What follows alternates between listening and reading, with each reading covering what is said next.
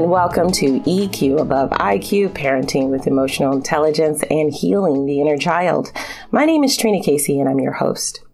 On this EQ Above IQ episode, I'm really excited to have Carrie Sutton. She is an educator, speaker, and author who has helped over 25,000 children, parents, and educators with evidence-based strategies, tools, and approaches to foster children's positive mental health. She's definitely in the EQ realm. She deconstructs the research so you don't have to, and provides practical, easy-to-use tools and strategies that plant the seeds of resilience and emotional well-being in our children. She has just launched her second book, Raising a Mentally Fit Generation, and I'm so excited to read this book. This is something that is the core of my platform, and so I'm always excited when I have fellow EQ-based and emotionally intelligent people on the show to spread their message. So welcome, Carrie. Hey, Carrie. Welcome to EQ Above IQ. Hey, Trina, how are you? I'm good. Excellent. Under the circumstances. I want to thank you for coming on, and I want you to tell everyone how you started on this journey with children in your books. That's a long story. As you can see with the grey hair. I've been teaching for almost 28 years. So I was a teaching and a guidance counsellor in Australian schools. And what I really noticed was we teach kids reading and writing and arithmetic and maths and things like that. But we actually don't give kids the tools they need for life. Mm-hmm. We don't give them the tools of emotional intelligence, of kindness, of compassion, and looking at and saying, how can we teach that? And I think what I've recognized while I was teaching was that we start too late. We actually start looking for solutions and giving kids the answers when the problem has already started. What we need to be doing is really looking at our kids from birth. How do we interact with them? How do we show them respect? Because when we model them respect for them throughout their early childhood years, they will start showing respect. Parents are the first and most probably the most influential teachers of our children. And in the early childhood years, they're sponges. They take everything in, they soak it up, whether it's correct or not. Whether this is and I know, and I've read posts and blogs you've done, and I look on the Facebook page and you talk about this. What's been embedded and ingrained in you from early childhood, from your childhood years, is still impacting now. And unless people do work on themselves as adults, I call it an itty-bitty shitty committee or an itty-bitty crappy committee. It's the thing that sits on your shoulder. Could sound like your parents, most frequently sounds like a teacher. Yes. Yeah. I talk to teachers about, you're never going to be any good at maths, or, oh, no, you're not going to succeed in that. It's things we actually then internalize and start believing about ourselves. That experience limits our possibilities so young. So are you a psychologist? No, I'm not a psychologist. I was a trained teacher, an early childhood teacher. So I started working with little people in kindergarten and preschool. So I actually worked in childcare as well, from birth all the way through to about 8 years of age. Okay. And what I realized was we're not giving them the tools. I then went and studied to become a Master's of Education of Guidance Counselling and School Counselling, and I went and did that. But even then, they wanted me to do lots of rote tests. So they wanted me to test for IQ, and I kept saying, IQ is important, but emotional intelligence is way more important. Absolutely. Life is a team sport. Yeah. We can't do life well if we don't know how to get on with people. And so I looked at that and went, where can I go and how can I help people? How can I serve? Yeah. And that's really why I do what I'm doing as well, because I felt the exact same thing. I taught English abroad. I traveled all over the world as well, teaching in Indonesia, teaching in Italy. I worked with the children and I worked with the inner child, AKA adults. Yeah. Yes. Yes. because, we're all just children walking around in adult suits, pretending we haven't figured it out, right, while we spread our trauma to everyone we touch, especially our children. So I really admire people who recognize that starting young is the way to go, because we haven't really come to grips with our trauma as a whole. And this is global. I call it global trauma. So we need to actually take a microscope and really go in, first of all, validate and go in and really recognize, how do we get here? And so you're located in Australia, the down under, right? Yes, that's right. I'm down under. And it's interesting when I look at your books. So I went onto the website and looked at them, and I think, Trina, for me, that was something I was really drawn to, and why I love to be on this podcast, because you really help children understand what they've been through. Because with those books, it's almost a lived experience. But as we were talking about before, the child doesn't have to go through that trauma again or re-experience the trauma. What they're doing is watching from the outside as your characters do. And they can then identify and go, hey, that happened to me too. I know what that feels like. Right. And that is priceless for kids who, whether they be kids who are biracial and who might be being teased or all those sorts of things, which we have down here in Australia.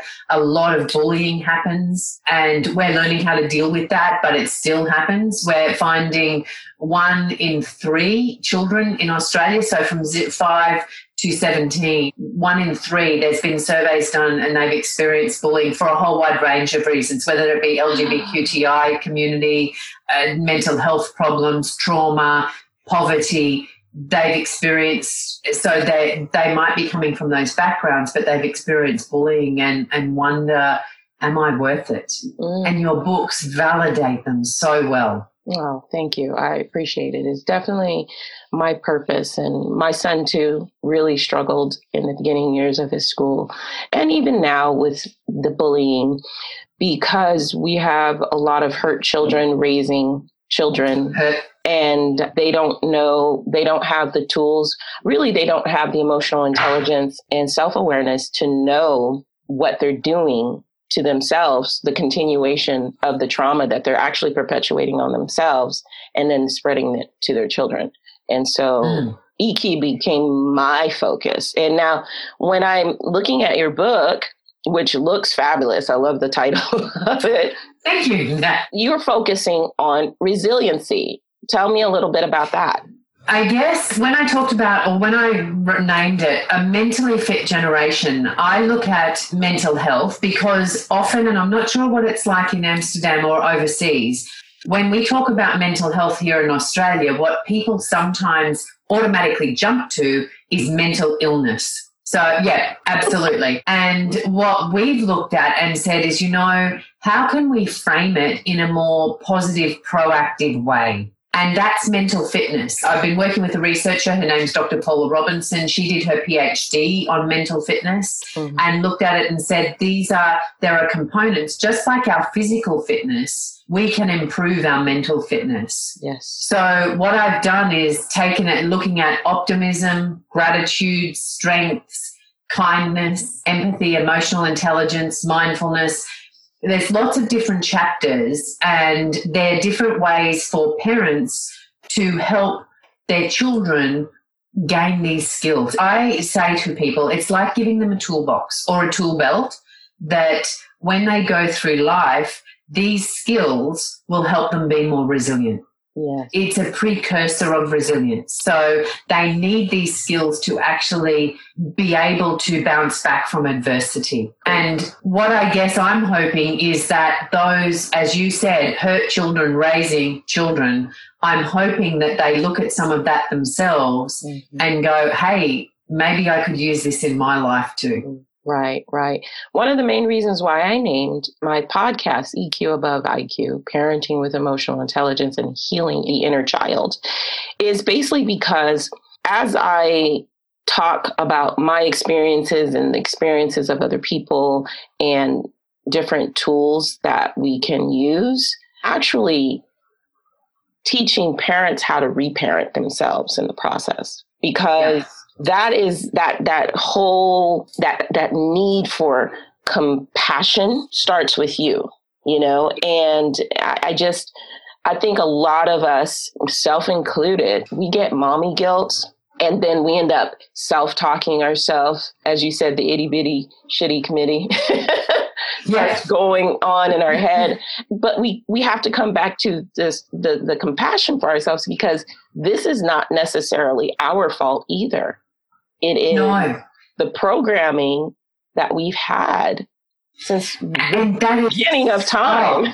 That's the generational stuff, Trina, and it is, and it's passed on, and I firmly believe that, and I often talk about, and so my first piece of work is around, or actually my second piece of work, my first piece of work, I published a book in 2008 called Raising Generation XXL, and was looking at childhood obesity, and we're actually taking that into China later this year, or looking at taking it into China, next year in 2021, because I didn't realize apparently a lot of children now in China are quite overweight and obese, which is something you don't hear about, but it's always been about how can I serve? What can that do? And then when you were talking about that and the generational things that are almost embedded in our DNA, one of the things I've talked to mums about is perinatal care. So before they have the baby, taking care of themselves when they're pregnant, and what's their mental health like? Because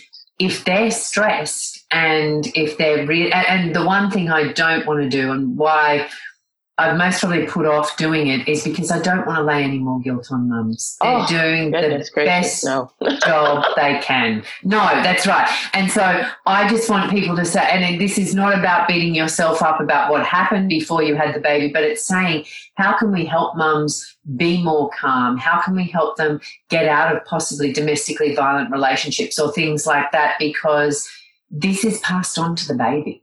Yes. I remember my pregnancy with my son. I had a lovely midwife and doctor, and he told me, just imagine fairies and unicorns. What do you like? He asked me, what's your favorite movie genre? And I was like, I love fantasy. I love stuff, about magic and everything. Just imagine, nothing should upset you. Because he said it passes right on to your child. And I did my best, but, And we all do our best. Exactly. And I think COVID this year has been really nasty, because I guess what I have witnessed is mommy shaming. That people online, when people are putting things up about the best, that they're trying their hardest at doing homeschooling or whatever they're doing, and then all the trolls jump on, and it's not good for anybody's mental health. And that's what I've been watching, and I'm thinking, this is just not okay. Well, it makes you really see how prominent the bully culture is in the world. And this is, it's heartbreaking, because, of course, it is public figures that get the most of it, but just the mom who wants just to share her experience. I think of Jada Pinkett Smith. She's one of my people that I really admire, how she raised her kids. She got so much flack because it was so not traditional what she was doing with her kids. But I see her kids, they are confident, they are resilient.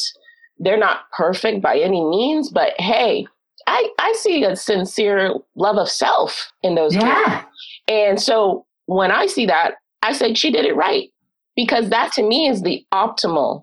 What you want your kids to do is love themselves, not to the case of narcissism, because that's a huge problem as well. But as we can see with what's going on in some parts of the world. Woo, boy, oh boy. I really think I'm in Amsterdam.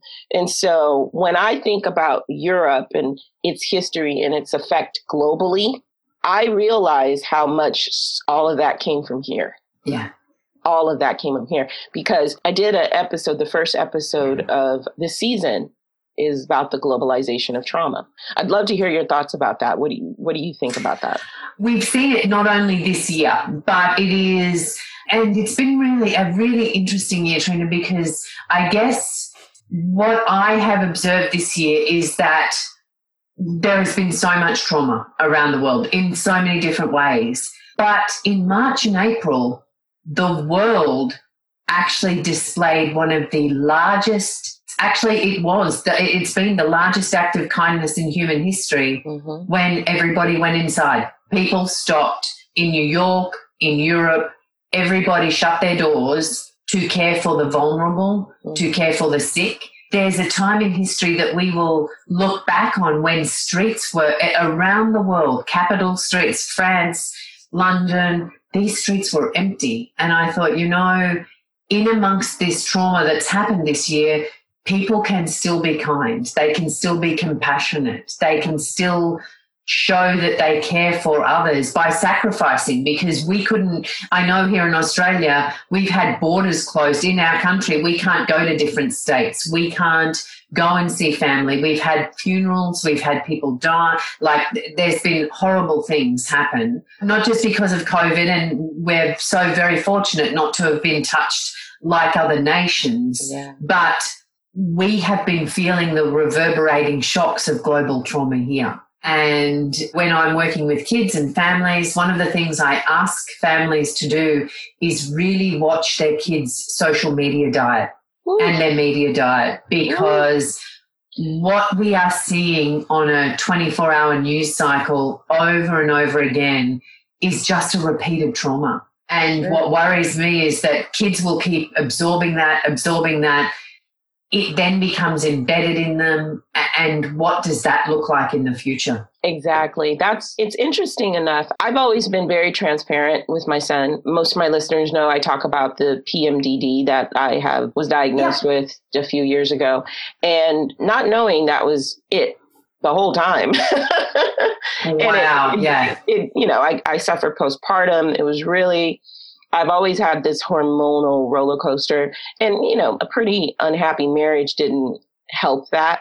But one of the things that I am is transparent with my child about what's going on with me, so that it's not on him, And so sometimes, he asked me the question, are we ever going to be able to go back to the U.S.? And my answer is not until I feel that it's safe enough for you and I to go back without you experiencing all the trauma, with all the energy, because unfortunately we don't have the most competent leader in charge right now. No, and I've got to say, I have teaching friends in the States, and things that started, so trauma that was reverberating throughout the world in the teaching community, particularly when that person got into office and started talking about sending dreamers and their families home, and things like that. And teaching colleagues who are friends of mine were in tears, typing and saying, how can this be happening? I've got kids coming to school crying, not knowing whether or not their mum and dad are going to be there when they get home, not knowing whether or not, saying, I was born in America, why don't they think I'm American? Is it because of the colour of my skin? This is heart-wrenching stuff. And as far as I'm concerned, the sooner the better that person is removed. And this is not about politics. This is actually about people. Exactly. And it's about what's been happening to the people. Yeah. And those sorts of things, when you have that as a child, you carry that for life. When you wonder, is it because of my colour of my skin? Is it because of something I've done? Am I bad? That informs that itty-bitty crappy committee, and it gives it more power over you for the rest of your life. And that's where I just go, not acceptable. This is not okay. It has to change. It has to change. That's what it is. But the change really starts with each individual. And what I just saw, I don't know if you've heard of Matthew Cook. I just actually posted something he said, and it really resonated with me. Matter of fact, it was exactly what I said on this episode, where I was like, hey, did he listen to my podcast and just start riffing? I'm not going to take away his credit, but I was like, I just said that. where he said there is a mental health crisis going on with, in particular, white people of America, as they are coming into the reality of all these falsehoods that have been told their entire life in order to put them in a position of power. And now everybody's like, no, that was a lie. No, that was a lie. And that truth is scaring the crap out of them. And their reaction has been violence and denial and everything that solidifies, I call their cognitive dissonance. You know, they have one ideal of self, and then it doesn't correlate with the truth of their behavior and the reality of the history. And so when I think about globalization of trauma, I think about that. We have to go back and really take an honest look at the history of the world and understand why it was written the way it was. And it's fascinating. Yeah. Oh, fascinating, because we are doing that here as well. Australia has not been particularly kind or considerate for its Indigenous, for our Aboriginal people or our Indigenous population. Right. And exactly as you said, the history was written in some way. And no, that's not correct. There was a lot of civilization here. There were so many languages here and spoken, and they knew how to care for land. It's interesting. We were talking about bushfires, and if we had been caring for the land the way our Indigenous people cared for the land, the bushfires most probably would not have happened as severe as they did last year. Bingo. And that's it. When you look at and say what's been going on and what stories are told, and you hit the nail on the head when you said their fear turns into violence. And this is what I've said to teachers and parents I work with, and I try and get them to understand that fear and anger very quickly interchange, because it's not, in our society, we don't like showing that we're afraid. We don't like being vulnerable. So if children are afraid of getting something wrong, or if they look down and see that somebody else is better than them and they have that fear of, I'm going to look silly, I'm going to look foolish, I'm going to look like I don't know what I'm going to do, they will immediately possibly either flip to class clown, or they will do something to get out of that situation. So they will actually behave in a way, and it will generally turn, and as they get older, it will most probably either one of two things: acting out, which will be violent, or like misbehavior, because when our patterns are threatened, we don't like it. We become fearful, and then it will go to anger, and they will get angry. They'll respond in that way. And it concerns me, because my concern is that if these patterns, if this is what they've learned from early childhood, and these patterns are successful, or these behaviours are successful in getting them what they want or what they need, they will simply keep on repeating those patterns, which is exactly what you were saying about the United States. Yes. Those beliefs and patterns of behaviour of the dominant class at the moment, or the dominant paradigm, they have gotten them what they want. Yeah. And they've been successful with that. And now when they're being almost shredded on a daily basis, they will react with fear and anger. Yeah. And the truth is, it really hasn't gotten what they want. The fundamental needs that we have as human beings is acceptance, love, affection. That's validation. But we just want to feel safe and heard.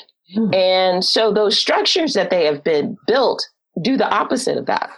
It is you do this and it's conditional. We want to be unconditionally accepted, but they created a world based on conditions, and the truth is that there's a ruling class and there's an underclass, and that's just how it was in Europe, and all that trauma from that, because the ruling class could do whatever they wanted to the lower class, and they did. It's interesting. That's when we talk about that, I talk about in the book, I talk about bullying. Yes. Because some of this behavior is bullying behavior, and society has a problem with bullying behavior. I talk about, we will find it very hard to stamp bullying behavior out and to actually make sure it doesn't ever happen again. I personally don't think that will happen because it is so ingrained in society. If you look at it, governments have bullying behavior towards the people. The people then have if you look at an organization, often in big corp companies, there's bullies at the top, they bully and then they bully down. And I'm not saying we can't teach kids behaviors and attitudes and skills to address the bullying, but what we have to look at saying is that it's going to be here because, as you pointed out so correctly, Trina, it's gone back hundreds, if not thousands of years. These sorts of behaviors have been going on. Right. It's primatal, too. We have to realize that we are primates for the most part.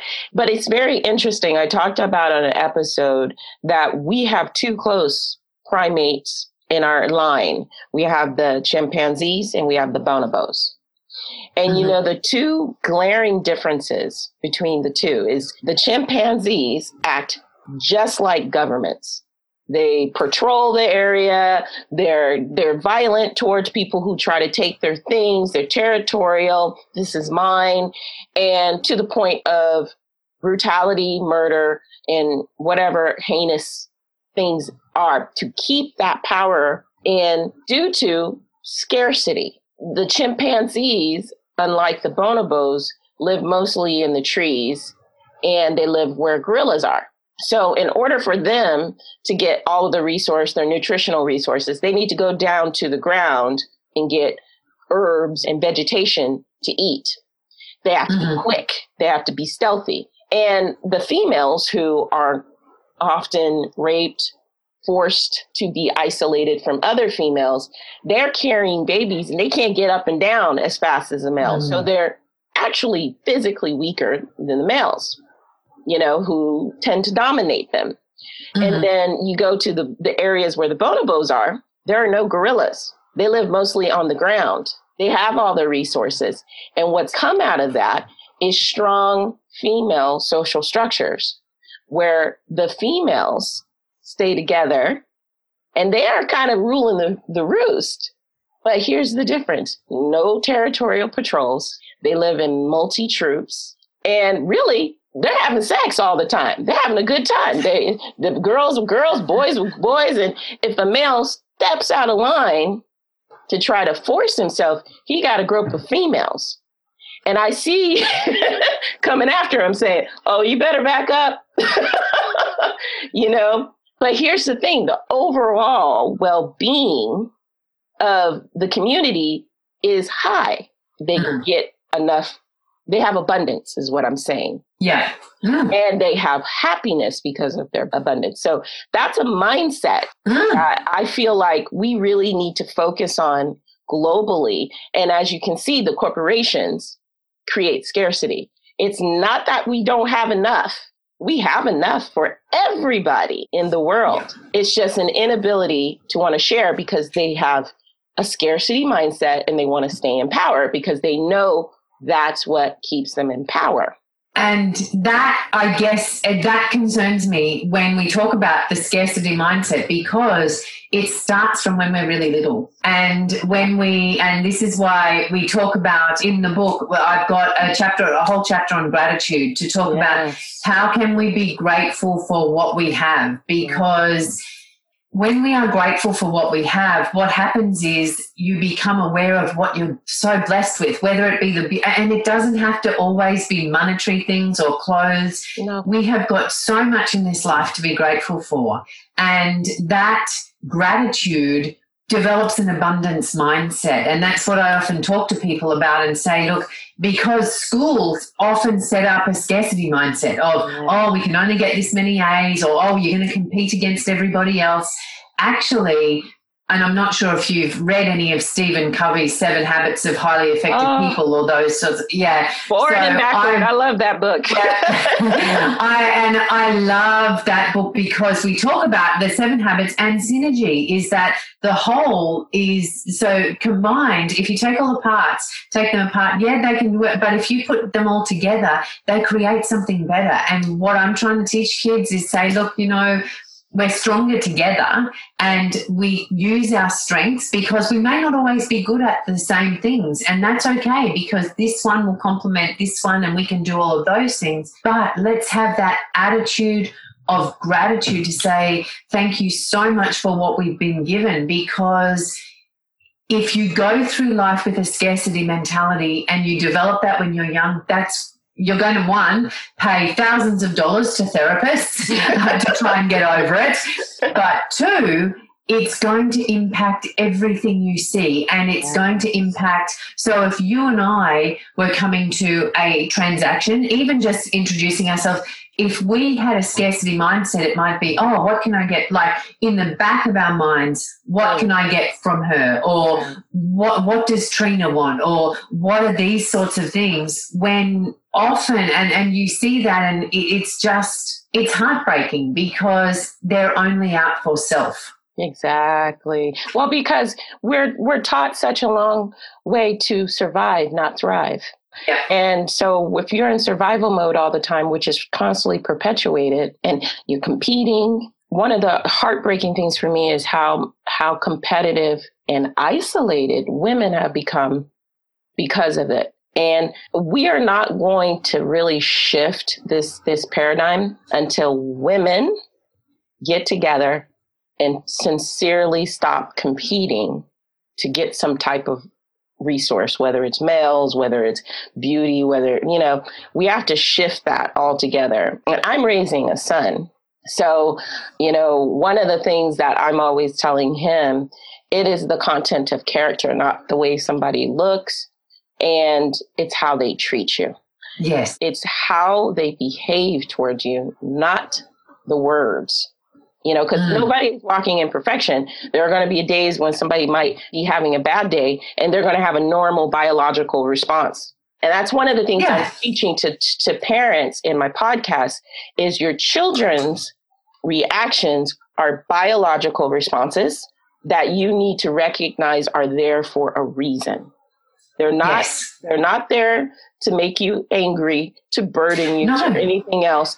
They're doing what is natural. That's right. And this is what I try and get across to teachers and parents and say, your child didn't wake up this morning thinking, how can I get up this person's nose? Exactly. Like, how can I really bother them?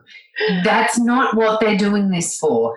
All behavior, and this is something I've believed since I started teaching, it's one of my core underpinning philosophies, which is all behavior is a form of communication. Exactly. They are communicating something to you because either they can't use words or their whatever emotion is underneath, something's driving that behavior. And we need to stand and take some time with them and be with them and validate that emotion and say, I see you, I hear you, I'm with you.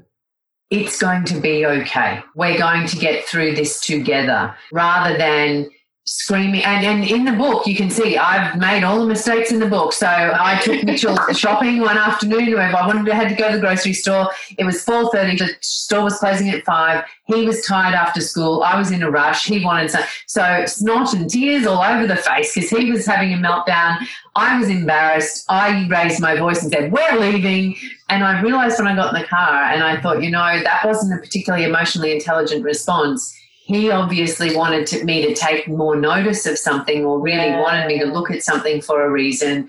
And I apologized and I said, Mitch, I'm really sorry. I used hard words. I used a loud voice. That's not okay. Next time when we go to the shop, I'm going to do this. Like, we'll go and take a look. But it is knowing that what's driving that behavior, what is underpinning it. It's not that as I said, it's not they're trying to upset you, not trying to get up your nose. They're actually trying to tell us something. Right. And that's one of the things I say in the book as well. Look for look for signals, look for signs. You know your little person best of all. You know your son. So if he came home and was behaving in a certain way, you go, hey, something's a bit off. Yes. We might need to spend some time together. Yes. And that's the awareness piece. That's your self-awareness, because you were under stress at that time. You didn't, but the most beautiful and most important thing is that there's always room for repair. There's always room for repair. Nothing is etched in stone when your children are growing up unless you constantly reinforce it. But if you make a mistake and you apologize for that mistake, you are teaching them such a valuable lesson that one, everybody is human. Two, that if I do something that hurts somebody else, I should apologize and I should take ownership of what I did. And if more people had that skill set and an understanding, we would have so little problems. Yeah, we'd have the occasional blow up and argument and all that stuff, but you would also have the compassion to come back to that person and say, that probably didn't make you feel too good. So I apologize. I didn't mean it. But what happens is that there's so much invalidation. No, you're wrong. You're wrong. You're right.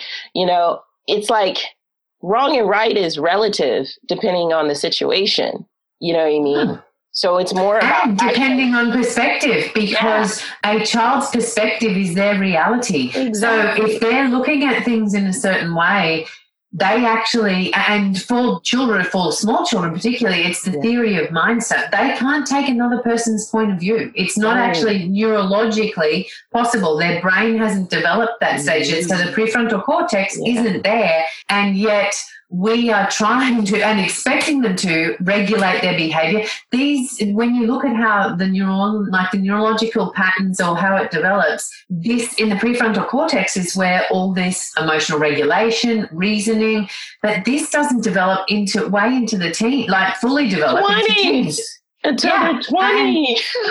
And yet we are punishing in some situations children who are 3, 4, and 5 because they can't control their emotions. No. There's sometimes we say, and I do apologize, but no shit, Sherlock. It doesn't. that doesn't happen. Like, it's not possible, and we are actually asking or expecting of them something that's not physically or neurologically possible. Yes. So we have to guide them and help them with that, and not.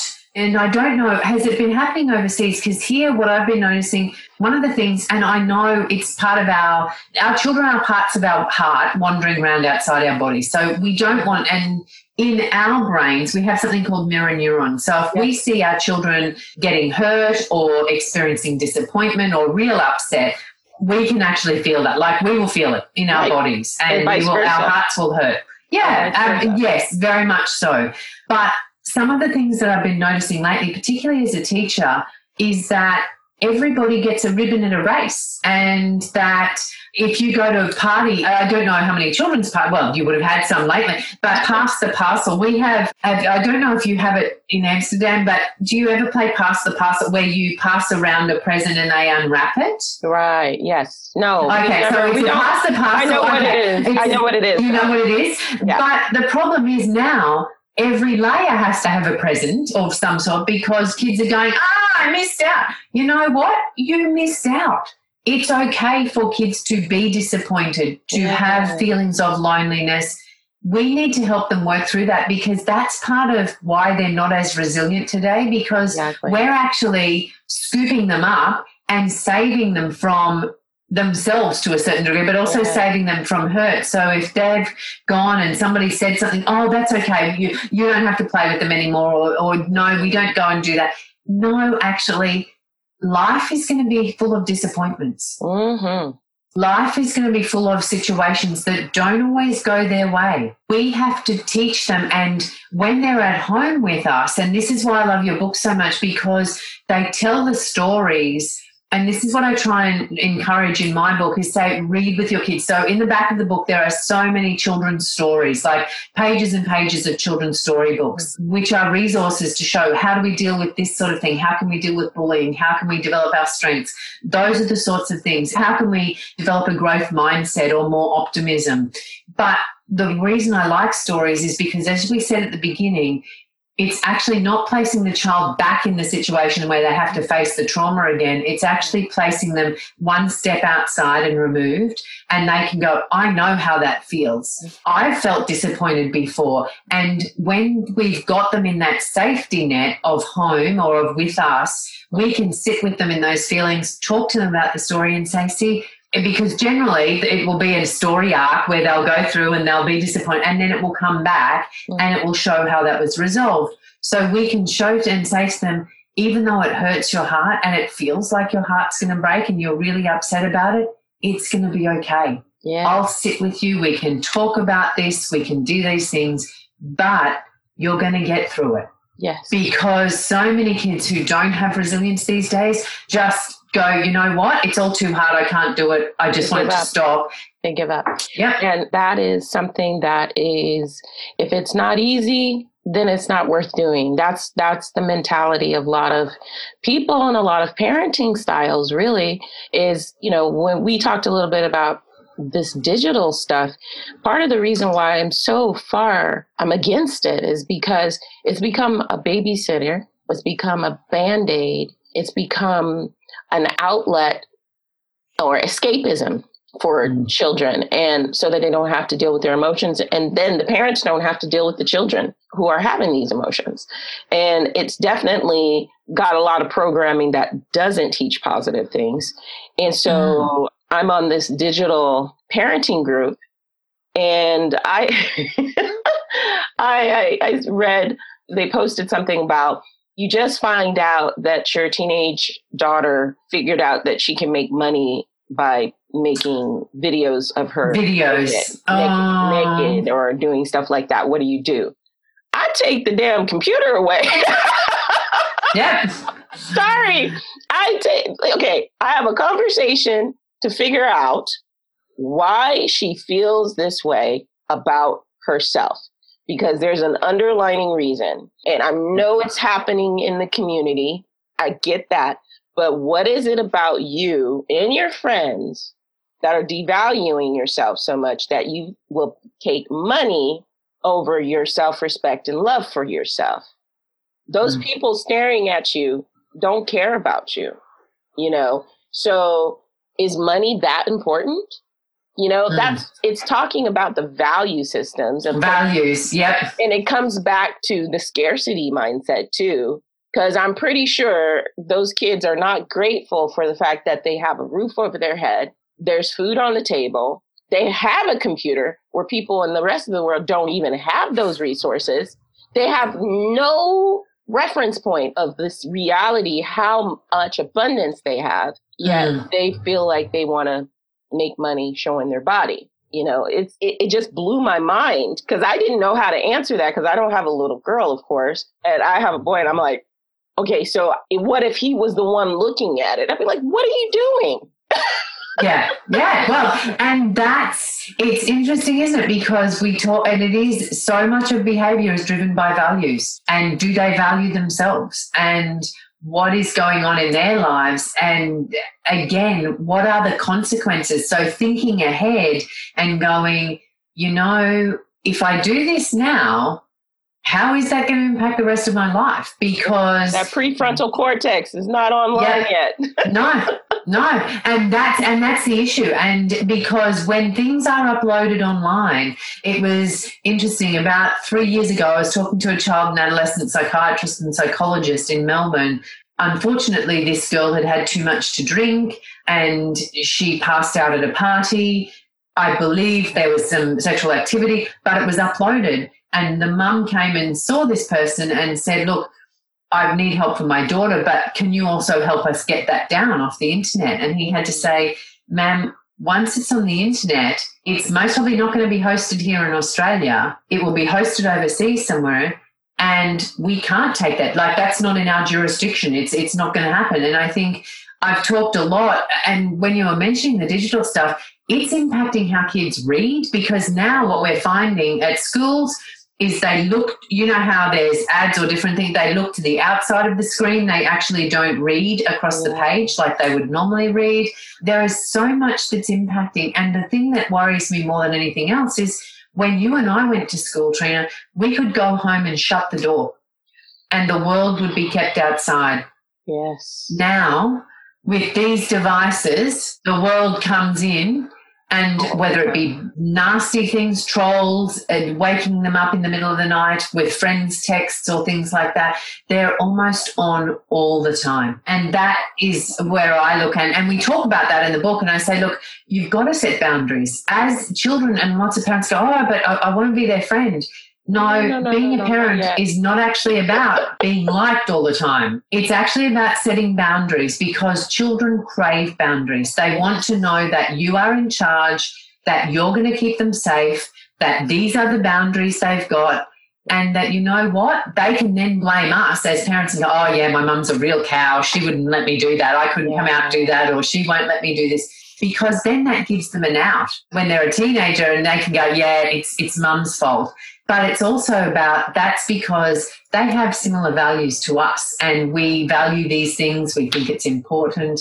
And Yeah, I just uploaded the podcast for today, and I talked about that. I talked about how I feel like it's time we need to pull back from the digital things. And one of the things that people don't realize is that the people who created this stuff don't let their kids have it. They didn't let their kids have it because they saw the highly addictive and psychological and neurological damage that it actually causes them. Because the act of writing, I write my books too. I don't just type them. I write. It actually gives you the ability to recollect and remember things. That process, that pulling on that part of your brain is connected to everything else. So we're taking that away from kids. And I've seen horrendous handwriting. I teach a class called Mindful Storytellers, where I teach children how to write a book through the principles of emotional intelligence. Now, when I see these kids' handwriting, I'm just like, is this real? I mean, and I'm talking about 10 or 12 years old. And I'm not talking about perfection. I'm talking about legibility. I can't even read it. And it looks like a chicken danced across the page. Yes. You know, like they call it, doctors have the worst handwriting, right? That's what they say. It's chicken scratch, right? But they're not doctors. They're just kids. And here's the thing. I understand that there can be some value for computers in school, but they're doing the same thing that parents are doing at home. They're using it to replace actual teaching. And that actual teaching builds more than just the intellectual skills. It teaches the social skills. And that is what, because you have hit on the crux of it. A computer is a tool. Yeah.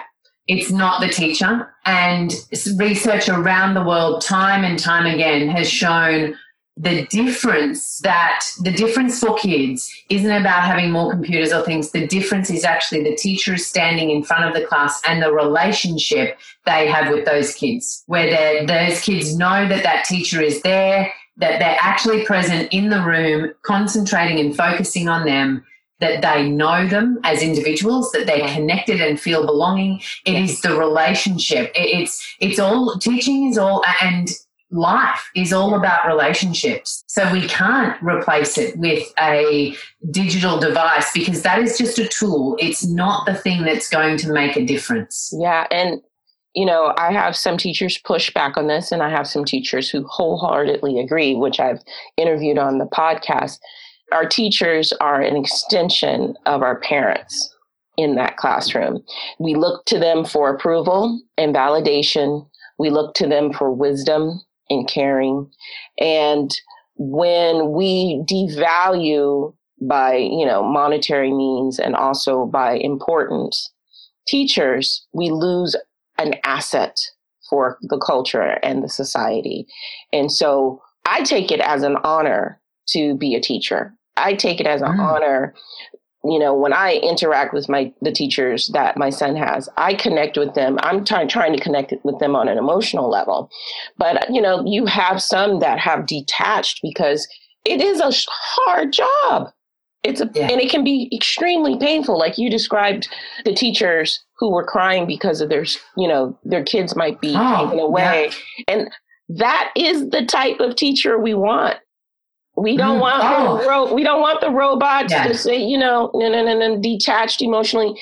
Kids don't thrive in those environments. They actually just become cold or hurt and unloved. And I've had both types of teachers in my life. I think we all remember that teacher that gave that encouraging word that took you on a path of loving yourself. And then the one that made you feel horrible because of their racial or social biases. And you're just like, I just want to be loved by you, you know? Yeah. We want to feel connected and like we belong. Yes, exactly. And they are in the classroom, that teacher creates the climate and the weather, and that how they interact with little people, individual children, is what the other children will watch and will model. Exactly. That's another thing too. So we need to teach our teachers emotional intelligence. I think that's one of the biggest things that need to be a part of the teaching model in general. And I did a little exercise with my son last night where we have these cards where we ask each other questions, and they're just kind of like conversation cards to kind of reconnect during the day. Mm-hmm. And one of the cards said, if there was a subject that's not being taught in school right now, what would it be, and why would you want it to be taught in school? And he said to me, emotional intelligence. I was like, that's my boy. That is so true. And seriously, Trina, that is so important, because the problem is you cannot model what you haven't got yourself. Exactly. And if you haven't got that, that's why, and I've studied with Martin Seligman, and one of the things we talk about with Seligman and the positive psychology with the emotional intelligence things is that first we have to work with teachers and parents. They need to live it first and understand it and practice it in their own lives, because unless they have that real life experience with it, they can't actually model it, or you can't demonstrate it. And to be emotionally intelligent, you actually need to be able to think on your feet and to model those sorts of things for the children in your care, because otherwise you're going to be modeling things that we don't want them to pick up and take with them for the rest of their lives. Oh, yes. Preaching to the choir. Okay. Now, I'm going to ask you, how do people find your books? Where can they go? Okay, so karisutton.com is where you'll find me, KARISUTTON.com, and Raising a Mentally Fit, actually it's just called Mentally Fit Generation. So Raising a Mentally Fit Generation is the book, but Mentally Fit Generation is the website, and they can go there and take a look. And they can download chapters, and there's extra resources and things. So, yeah. Oh, I can't wait to read it. It sounds amazing. I'm excited. Thank you. And I just appreciate you having me on, because honestly, I love the work you do. As I said, I love your storybooks, and I think that your podcast is making a real difference in the life of parents. Oh. They need this information. We have families that are crying out for it. I know here in Australia we do, and I'm sure it would be the same around the world.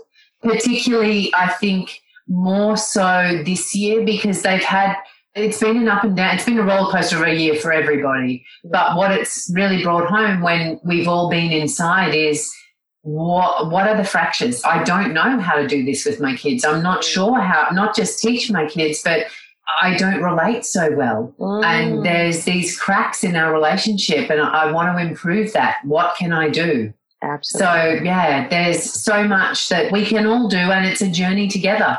Yeah. And this pandemic is the reason I started the podcast, because I had been encouraged before to do it, but I was I was in the classroom and I was doing other things. And this pandemic said, hey, I have no excuse now. Let me just jump on this and start doing what I do in the classroom to a broader audience. I had to get over my stage fright and and just go for it. And I'm glad I did, because now I get to have people on like you and have great conversations and really spread people who are making the impact that we need to really shift how we we interact with ourselves, with our children, with other people.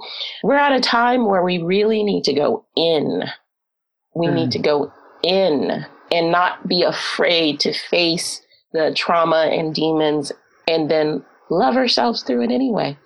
We got to do that. And that's exactly it. It's the self-awareness you've just described. We've got to have that self-awareness and the self-compassion. Yeah. But thank you, Carrie. Thank you so much. Have a wonderful rest of the day. And I've just really enjoyed it. And I wish you all the best for the rest of the year. And here's to a fantastic 2021 for us all. Yes. Let's be positive. Let's absolutely. Thanks, Carrie. Thanks, Trina. Bye. It was such a pleasure to have Carrie Sutton on. She really gave us some pearls of wisdom. Thank you again. She's doing great work in the world, and go check out her book. We need more people to be educated in these topics so that we can help the next generation be mentally fit. I hope you enjoyed that episode and have a blessed day.